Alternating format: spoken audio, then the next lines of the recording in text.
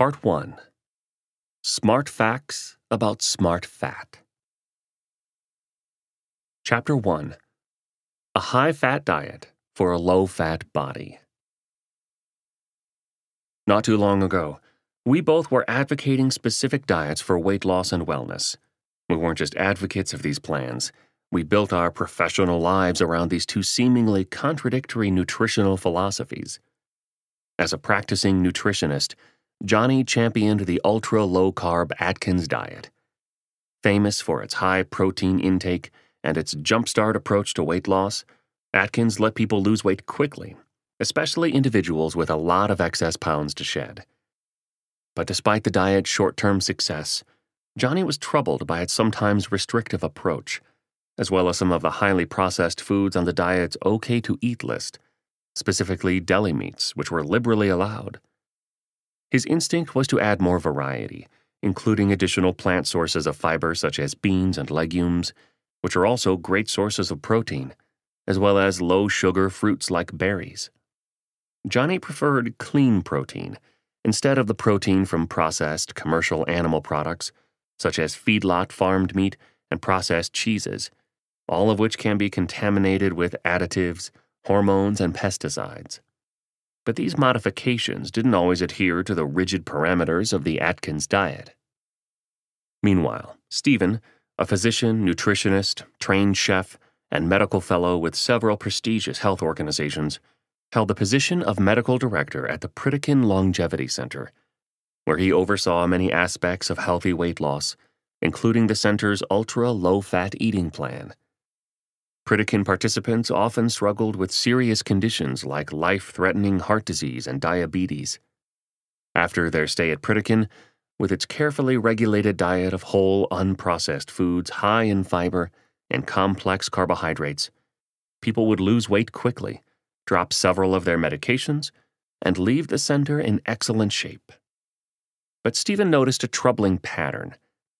After participants left the controlled surroundings of the Pritikin Center, they regularly returned to their old ways. They just couldn't stick with the program on their own.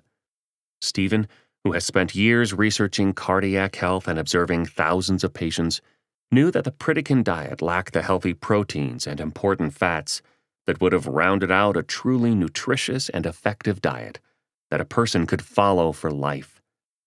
But just as Jonny found out trying to experiment with the Atkins diet, any kind of variety or modification, no matter how healthy, wasn't allowed within the strictly regimented protocol of the Pritikin diet. Though thousands of miles apart on different coasts of the United States, we independently came to the same conclusion. Both the Atkins and Pritikin diets, and the countless other popular diets that millions of Americans follow, were missing the critical components for long-term success. They were hard to sustain and almost impossible to adopt as a daily way of eating. Yes, they promised impressive short-term results, but neither diet offered any long-term, sustainable results.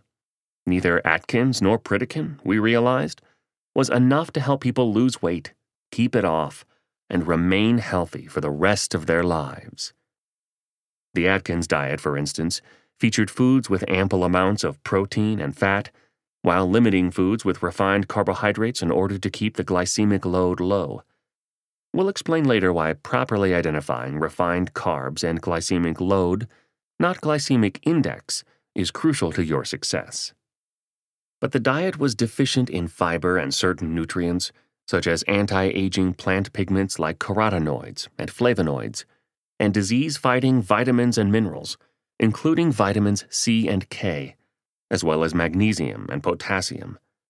These are all necessary for optimal health.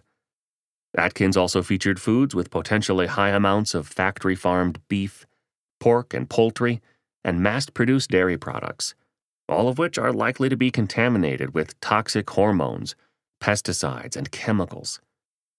Though neither plan was ideal, there were still vast improvements over the way most Americans were eating by the 1970s.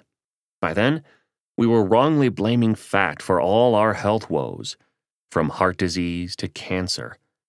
The Pritikin and Atkins diets, as well as many other well-known weight loss programs, were finding a ready audience among increasing numbers of people who were desperate to lose weight and regain their health.